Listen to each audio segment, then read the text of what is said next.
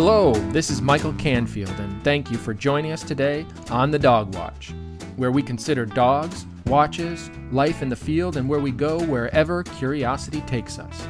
On today's episode, we talk with Juliana Kaminsky, a researcher who studies human sociality and social cognition, but who also studies dogs. In the conversation, we discuss the nature of cognition and what we know about how humans interact with dogs, how the familiar puppy dog eyes came to be, and what our dogs are actually feeling when they put them on. We also cover the importance of eye contact in human-dog interactions and how these behaviors may be present in other animals like horses. Before we get into our conversation, don't forget to check out the Dog Watch website, which logically exists at onthedogwatch.com, especially the /dogs tab. We have an Instagram hashtag feed, and if you hashtag a photo of your dog, #OnTheDogWatch, we will be able to see different members of the big family of dogs on this podcast. Each episode, I'll choose one dog to highlight, so make sure to include your dog's name and what you know about its breed or breeds and its background. Since this is the first episode, I'm going to highlight the Dog Watch staff dogs in the hashtag feed, which are two Labrador Retrievers, English Labs, Lily and Pepper. Lily is a yellow lab, and Pepper is a half yellow and half fox red. As you may know, labs were originally bred by fishermen in Newfoundland for their ability to swim and help bring in fish and nets. A few of these dogs were taken to England in the 19th century, where this retrieving instinct was molded into bringing in birds on hunts. Labs are obviously great family and hunting dogs, loving, loyal, playful, and need a good bit of exercise. But despite being popular choices, Labs are only one of just hundreds of breeds of dogs, not to mention all the mixes out there. So we are looking forward to seeing your dogs and learning about them too. One last thing before we start. I wanted to ask if you would leave the podcast a review on Apple Podcasts or wherever you listen, and also send it on to a couple friends who might be interested, as this helps get the word out about the Dog Watch. Okay, here's our conversation with Juliana.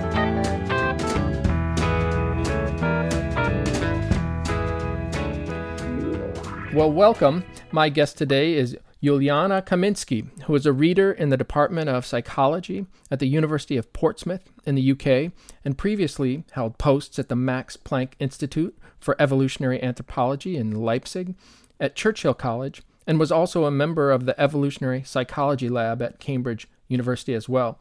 Juliana, welcome to the program. Hello. Well, thanks for joining us. And you're an academic, and you study human sociality and social cognition.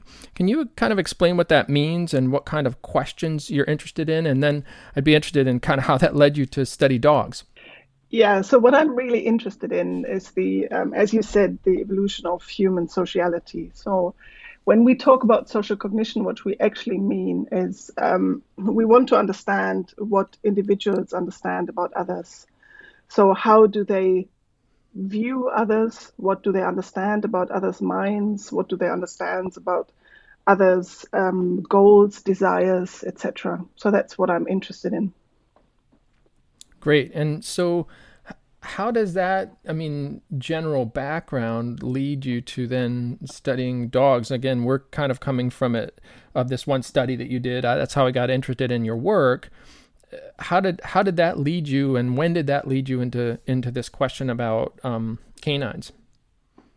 Yeah, so one approach to studying the evolution of human cognition is to look at other species. And one very straightforward comparison when you're comparing species to understand human evolutionary history is to compare humans with their closest living genetic relatives, which are chimpanzees. So I do work with chimpanzees, and that's, I think, the one comparison that many people understand really easily, because it's quite logical to look at our closest genetic relative when we think about the evolution of a cognitive skill. But I got interested in dogs because they have a particularly interesting evolutionary history, because they've actually evolved in the human environment. So they basically evolved next to us. So we've been living with dogs for more than 30,000 years, and we think that maybe during that time, dogs have adapted in specific ways to the human environment. And I'm really interested in understanding whether this has affected dogs' cognition. That's super interesting. I'm wondering, so for you, what does cognition mean? I think some people who are listening might not have a strong sense of the scientific or research-based understanding of what that is. Yeah, so when I talk about cognition, I actually mean a flexible understanding of the environment. So this can be the social environment, so understanding others. So it's, for example, you could think about understanding others' minds, which is something that we humans do quite readily. So we do make predictions about what other individuals are thinking or what we think they might want to do. So what their goals are or what their beliefs are about certain things. So we do this all the time. That is something that is part of our social interaction with others. So I got really interested in the question whether animals do the same thing. So do animals also have any concept about others' minds? Do they in any way have any other understanding what goes on in other individuals' minds? So in a sense, then your question is also maybe in chimpanzees, but now in dogs, like, do dogs have any sense of what's going on in our minds? Is that partly what you mean? Or do humans have a sense of what's going on in dogs' minds? No, I'm really interested in understanding if dogs understand anything about our minds. So, what got me interested in studying dogs was a very simple thing that I think every dog owner knows, and it might not really look very smart or might not look very specific or special in any way. Dogs follow human pointing. So when we point at something, so we use our finger to point in a certain direction, dogs actually follow that. And that doesn't, I'm sure for any dog owner out there, that's not something that you would find particularly interesting. But it is interesting if you put it in a comparative perspective. What do I mean by that? So if you would, for example, point for a chimpanzee, the chimpanzee would completely ignore your gesture. This is something that for chimpanzees has no meaning, has no relevance. Whereas for dogs, it does. So dogs treat human communication when it comes to understanding gestures very similarly to human children. So they respond and they respond quite readily, and they seem to really understand to some extent. And I think it is this comparison between chimpanzees and dogs in this tiny little task that got me really excited and made me want to study dogs even more.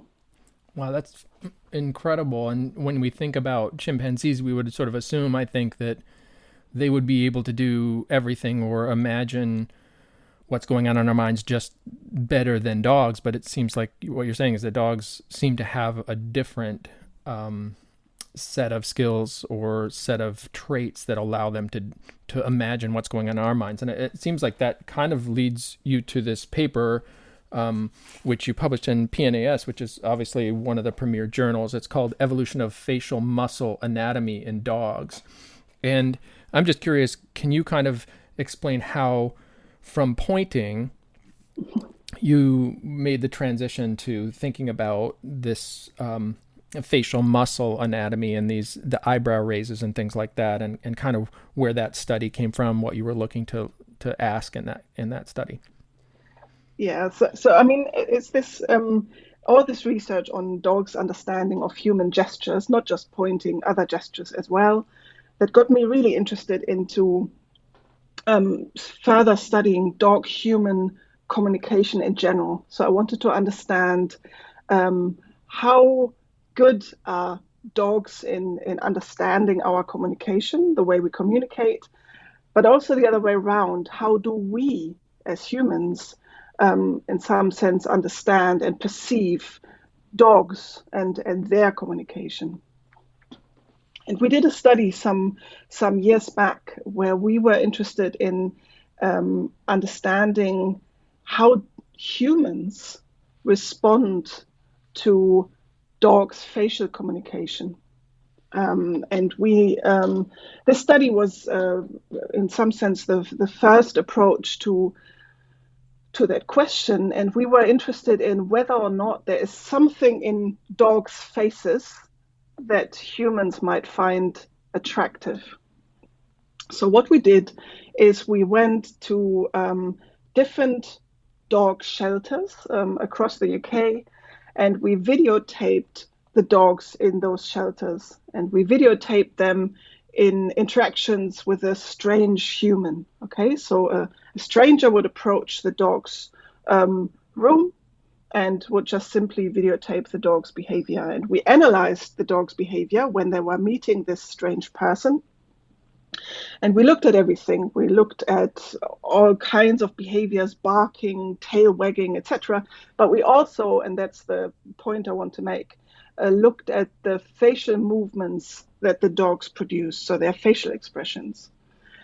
And then we asked the shelters to inform us when these dogs were adopted from the shelter. So now we had 2 data points. We had the dog's behavior when they were meeting a stranger, and we had the number of days that these dogs spent in a shelter. And what we found is there was a specific facial movement that dogs produced when they met a strange human. And the more often dogs produced that movement, the quicker they were rehomed from the shelter. And that movement was an eyebrow movement where dogs raise their eyebrow, and we call it this puppy dog eye movement that dogs produce that we humans find so cute and that we can hardly resist. And we found that dogs that produce that movement would be rehomed from a shelter quicker than other dogs. And no other behavior of the dogs had an effect. Wow. So now that made us... Yeah, go ahead. Well, that made us think. Yeah, so that makes us think, okay, so could it be that this is something that we humans respond to unconsciously? We are not aware, but that we have unconsciously selected dogs that produce this facial movement. And if we have, then could it be that this is something that is really more recent in evolutionary history? So we compared the facial anatomy of dogs to the facial anatomy of dogs' closest genetic relative, which is the wolf. And we found that wolf faces and dog faces, when it comes to their muscle anatomy, are almost completely identical. The only difference is in the muscle anatomy around the eyes, where the dogs have a muscle which we couldn't find in the wolves. And that's the muscle which produces this eyebrow movement that obviously we humans find so attractive. Wow. That's incredible to imagine. One, that I think what you're saying is that, you know, when a dog's in a shelter, you might predict that the wagging of the dog, right? Like how happy it seems or whatever might be a factor, but really the main one is just how they give puppy dog eyes is their best bet for getting adopted. Is that what you're saying? Yeah, and that really surprised us, because we thought, okay, so this is a context where you would assume that people would make a kind of conscious decision about which dog to adopt. But what we found is that it turns out that in this context, at least in our study, people were mainly guided by responding to this cue that we can't help to respond to. And we think that the reason why we cannot help to respond to it is because this movement that dogs produce with their eyebrow muscles is a movement that humans produce when they are sad. So it creates this, I would call it almost an illusion of this sad face that we just can't resist, and that we want to nurture and kind of respond to, and we simply want to help. Right. And just to make sure I understand, and it's a nice figure in your paper, the muscles you're talking about, there's one that's kind of right above the eyebrow that pulls it up, and there's one to the side that kind of pulls it. When it pulls laterally, it pulls the eyebrow back down, and those are the unique things. Is that correct? Yeah, that is correct. So that what they produce is a movement that kind of raises the eyebrow, but also slightly turns it inwards. So it gives the dog this kind of sad face. So we do that, right? And you in the paper sort of suggest, like, especially children have it exaggerates the eyes, et cetera, makes them look bigger, more childlike, et cetera. So that's, one feature. But if it's a true signal in humans, right, that we do that when we're sad, do dogs do it when they're sad? Like, obviously, if you're in a shelter, the dog's probably not super happy, but do you have a sense of it? Is that correlated, or is it just the dog knows or has been bred to do that to manipulate a human? Do you see what I mean?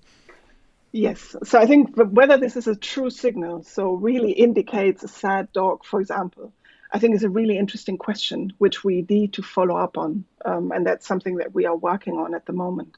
So for now, my intuition or my hypothesis is that it is not. So my hypothesis is that it is really just a dog moving its eyebrows because we have created that. So we have so it doesn't necessarily mean the dog is in any emotional state necessarily. It just simply moves its eyebrows. It doesn't. So one thing that we were also really interested in is whether or not dogs might have learned to produce this signal more because they've learned it works. Okay, so is there any indication that dogs might produce this intentionally, if you will? Right. And we couldn't find any indication of that. So what we did find is that dogs produce more facial movements when someone is looking at them compared to when the person is, for example, oriented away, so not looking at them. But we couldn't find any indication that the eyebrow movement has any special function or is in any way a learned signal that they produce more, for example, in a food context where it's really where it would be really beneficial to manipulate the human. So we couldn't find any indication of that. So it seems like then this is a artifact or a product of domestication somehow. We don't know whether it is linked to the emotional state, and that's something of the dog, and that's something you're following up on. It's a little sad to think that we're being manipulated in some ways, and the dog isn't actually feeling how we're imagining they're feeling.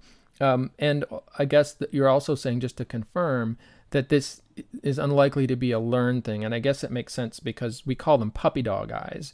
And puppy dogs would be, young dogs who seem to do this early on. And I guess that's a question. Is that true? I mean, they start doing it. That's my sense, right? They do it as puppies very early on. But do you have a sense of when they start doing this? Is it right from birth or? Yes. So we have some data which actually shows that so we don't have data from right from birth. What we have is the kind of data like starting at 8 weeks, where we can see this movement already. So and we don't necessarily see a major increase over time, indicating that, as you said, it's not necessarily something that is learned over time, but it's just something that is there. But I think we still need to definitely explore this further to find out. And what I'm also really interested in is this something they produce when they interact with other dogs? Or is it a movement that is in some sense reserved for humans? And if it's produced with other dogs, then does it have any function? Is there anything?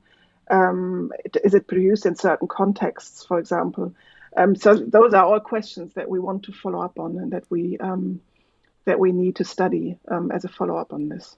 Right. So just to be clear, we don't know that. We don't know if they give puppy dog eyes to their parents to get more food or access to whatever. That we just have no idea at this point. Is that right? So we do have some a study or some data that suggests that they do not do this to get more food of their owners from their owners, of their right. people. Yeah. Right. But even, so that it's not necessarily. Yeah. So even access to food, for example, when there's a parent and a young dog, the young dog wouldn't do that to manipulate the owner, but there's no evidence that it would do that to sort of play on the good graces of the parent to let them have more food or anything like that. Yeah, we don't know that yet. Yeah, so that's the part we have no data on yet, like the dog part. So we have no data on that yet. So that's a question that we still need to answer. That's fascinating. I wonder also, you mentioned just sort of in your paper as some interesting related questions about dog breeds.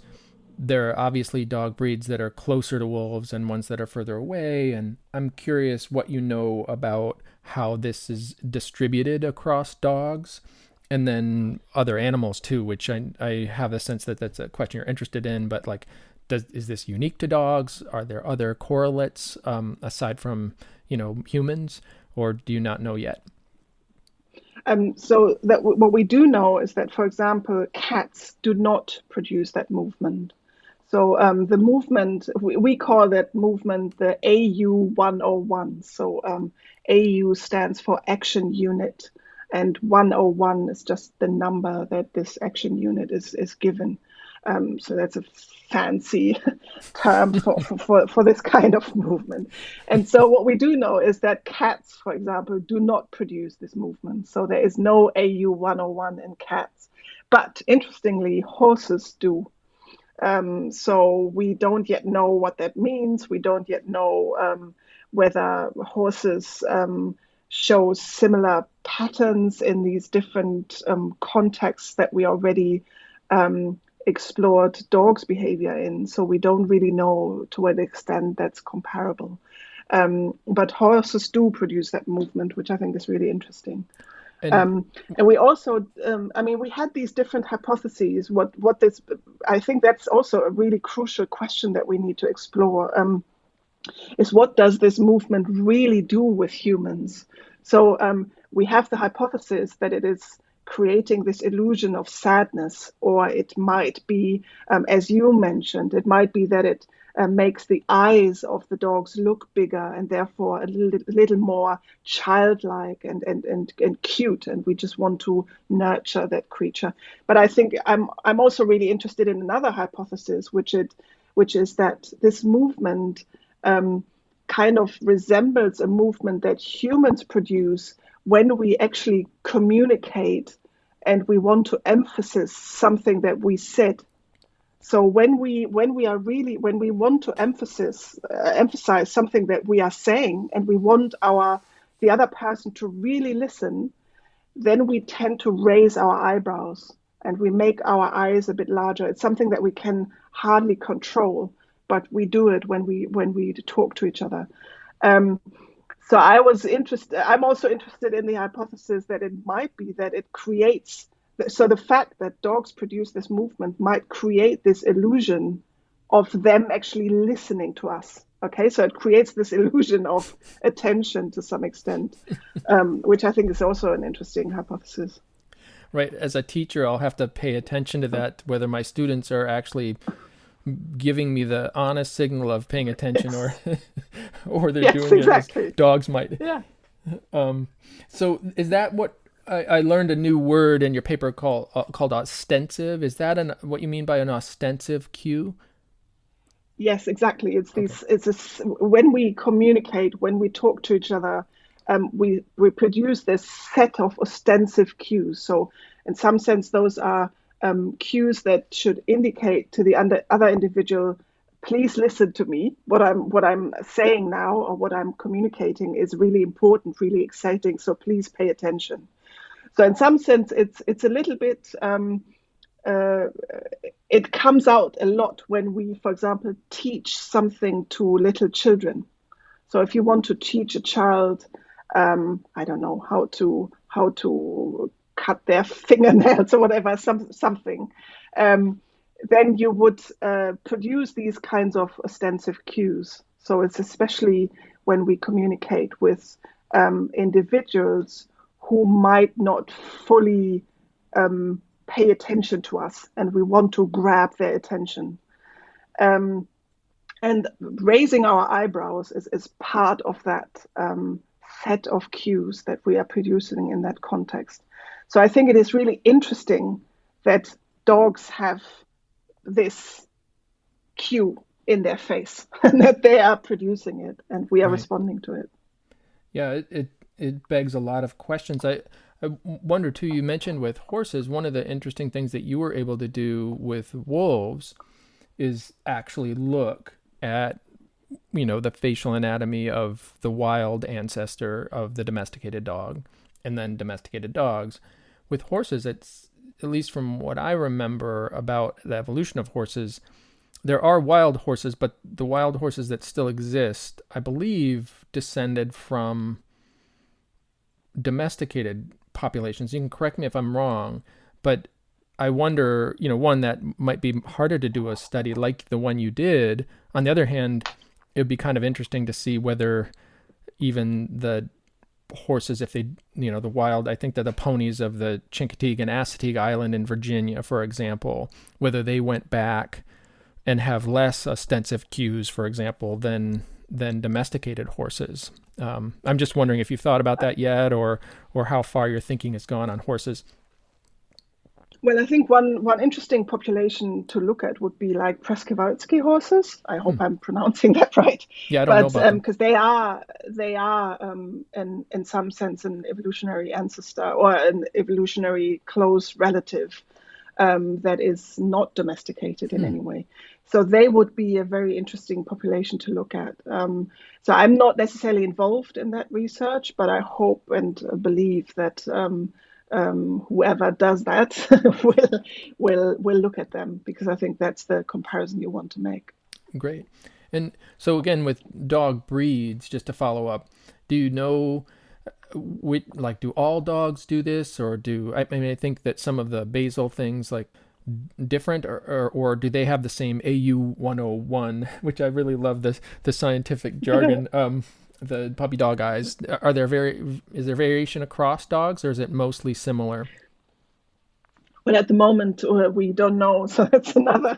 So you're asking all the right questions. So what we're working on at the moment is looking at the anatomy of different dog breeds, and we are particularly interested in comparing evolutionarily more modern breeds to breeds that are more closely related to the wolf.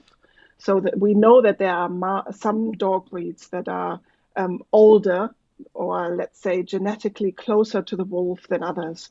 So for example, the Husky or the Malamute or Akita Inu, etc. Or some of those breeds are more closely related to the wolf than modern breeds like the Labrador or the German Shepherd or any of those breeds. So what we are working on at the moment is to compare those breeds. And what was interesting, that in our sample that we used in the PNAS paper, there was one Husky specimen, and the Husky looked very much like the wolf. So that would, if that is true, and because we only had one specimen, so only one head, we would need to we would need a larger sample to make sure that that's not just an outlier. But if that's true, then it might indicate an even more recent event, so something that happened in modern dogs. right? And one wonders, especially with a husky or sled dogs or work dogs, whether it would be less important for them to have certain of those behaviors, whereas others may well have benefited more. And pretty seems like a pretty labile, characteristic, right? Like it's not that hard to change. It would seem. Is that your sense, like across domestication? Well, I think it's quite interesting that, from an evolutionarily perspective, it's a very short time frame in which you suddenly create a new muscle in that phase. So it is quite interesting that it's such a fast process. It would make a little more sense if it were the whole population. So if I'd be surprised to see breed differences, but in the end, if there are breed differences, then it just means that it is just more recent. So it's something that we selected for more recently, but then quite strongly, because then it's a really recent. Because modern breeding, all these modern breeds that we know today, they are just a few hundred years old. So that would indicate then a very rapid and very strong selection. Right. I mean, that's amazing to think, you're thinking 15 to 30,000 years or whatever of partnership with humans. But then if this was just something that happened in the last couple hundred years, that is really a fast change of morphology and behavior. Yes, exactly. So that would be surprising, but we need to just find out. So I had a related question, just sort of as we round the bases here. In your paper, you talked about the sclera of the eye a little bit too, and I wonder how that's related. I thought it was fascinating. I hadn't known much about the importance of the white part of the eye, and I'm just curious if you might be able to talk just a minute about how that's important to dogs and to humans in their communication. So again, it starts with understanding human communication or how humans work. So if you look at, there's one feature in our face which is very prominent, and that's this extended white sclera in our eyes. So this big white part that we have in our eyes that is very visible. And by the way, we are the only ape that has that. So if you look at our closest living relatives, the great apes, the chimpanzees, orangutans, gorillas, they have dark eyes. So you don't see the white sclera in their eyes. Which then brings us to the question, what is that for? So why do we have this? Because this really prominent, visible thing in our face that makes it, to some extent, if you look at or think about it from an evolutionary perspective, it made our face very prominent. So it made it difficult for us to hide in some sense. And so the idea is that it's actually evolved, or it has the benefit of helping us to communicate, so that it's basically made it easier to see our eye direction and made it easier for us to kind of see if someone is attentive, if someone is actually looking at us, if someone is responding to us. So that it turned into this cooperative signal that helps us in our communicative interactions. So in some sense, you could argue that the white sclera is part of these ostensive cues that we talked about before. We know that kids from a very young age respond to the white sclera. So when it is visible, they attend to it more when the eyes are directed at them, and it needs the white sclera for them to figure out if eyes are directed at them, and all this kind of stuff. So humans have it, right?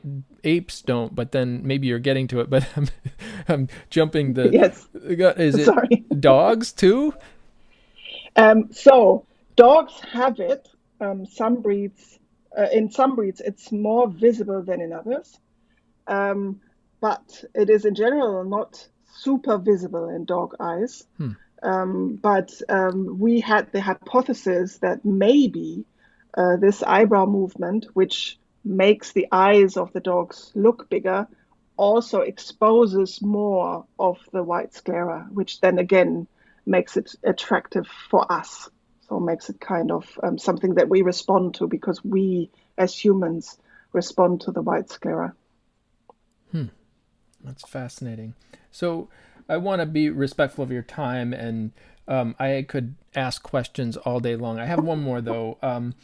I'm curious, when I was a kid, and I think many children, people would say, don't look into the eyes of dogs, right? And I know in your paper, you talked about how that interaction of looking into the eyes is different with humans and dogs than, say, with wolves. That humans and wolves don't have that same kind of eye contact. So one, I'm curious about whether that sort of direct eye contact is part of what you were kind of thinking about with the eyebrow movements, et cetera, and two, whether that's a bad thing. And maybe, I know you're not a dog trainer or anything, but is that true that you shouldn't look at, dogs in the eye in that way? Does it make them more aggressive or anyway? So I'm just curious about those things. Well, I think it depends on the context a lot. So, but what we are saying is that, and I think that's really interesting, is that in our interactions with dogs, eye contact has turned into a cooperative signal. So actually dogs even need eye contact in some situations to figure out what the human wants from them. So if I point for them, for example, I point in a certain direction and I establish eye contact, they will follow the point. If I don't, they might not. Okay, so this is all research that we have. So we know that eye contact for dogs is actually can be a positive, communicative, cooperative signal. However, in a different context, if I have an aggressive dog in front of me that is not necessarily ready to engage with me in any way, I would probably not look them in the eye. So I got good advice, I guess. Yeah, probably. As long as you don't know the dog, it's probably better to follow that advice. Right. But it's interesting that is a channel of communication that developed between humans and dogs that wouldn't exist in other species in the same way. And I don't know if it exists in other species, but it doesn't seem like it really does. I don't know if you're in a zoo, is eye contact important for other, say, non-domesticated animals? Like would someone, make eye contact with apes or in the same way, or is this pretty different? Well, I think apes would make eye contact. They would just not hold it. So I think what is interesting about dogs, and there I totally agree with you, is this new thing about our relationship, is that actually dogs really like to look into our eyes. So they even hold eye contact to some extent, and for quite a while. As long as we are in a positive, cooperative kind of context, if you look at working dogs like a border collie or any other working breed, they establish eye contact all the time and they hold it because they want to figure out what is it my human wants me to do next. Wow. So they really are a partner in a communicative way with us, not just in the work or in the activity, but actually in the communication in ways that other animals aren't, which is absolutely fascinating. And I think is something we often know. I have to ask you, do you have dogs yourself? I've got one dog, yes. He's sleeping behind me on the sofa. What kind of dog? What's the background of your dog? It's a mix of many breeds. There's some Labrador in there and other breeds as well. But he's still very young, so I've just got him. So. Oh, fantastic. Well, yeah. I'm super grateful. I wanted to thank you so much for your time and sharing the knowledge with those of us who might not know quite as much or nearly as much about dogs and these aspects of animal behavior. And I wish you the best of luck with the research and look forward to what new things you learn. Thank you very much, and thank you for having me. Thanks again to Juliana Kaminski for her willingness to share such fascinating knowledge and perspectives with us. Don't forget to leave a review of the podcast, send it to a few friends, and use hashtag #OnTheDogWatch on Instagram to post a photo of your dog. Our music credit today is Whiskey on the Mississippi by Kevin MacLeod, courtesy of Creative Commons. This is Michael Canfield. Until the next time we meet on The Dog Watch, I'll leave you with the words of the great naturalist John Burroughs. What we love to do, that we do well. To know is not all, it is only half. To love is the other half.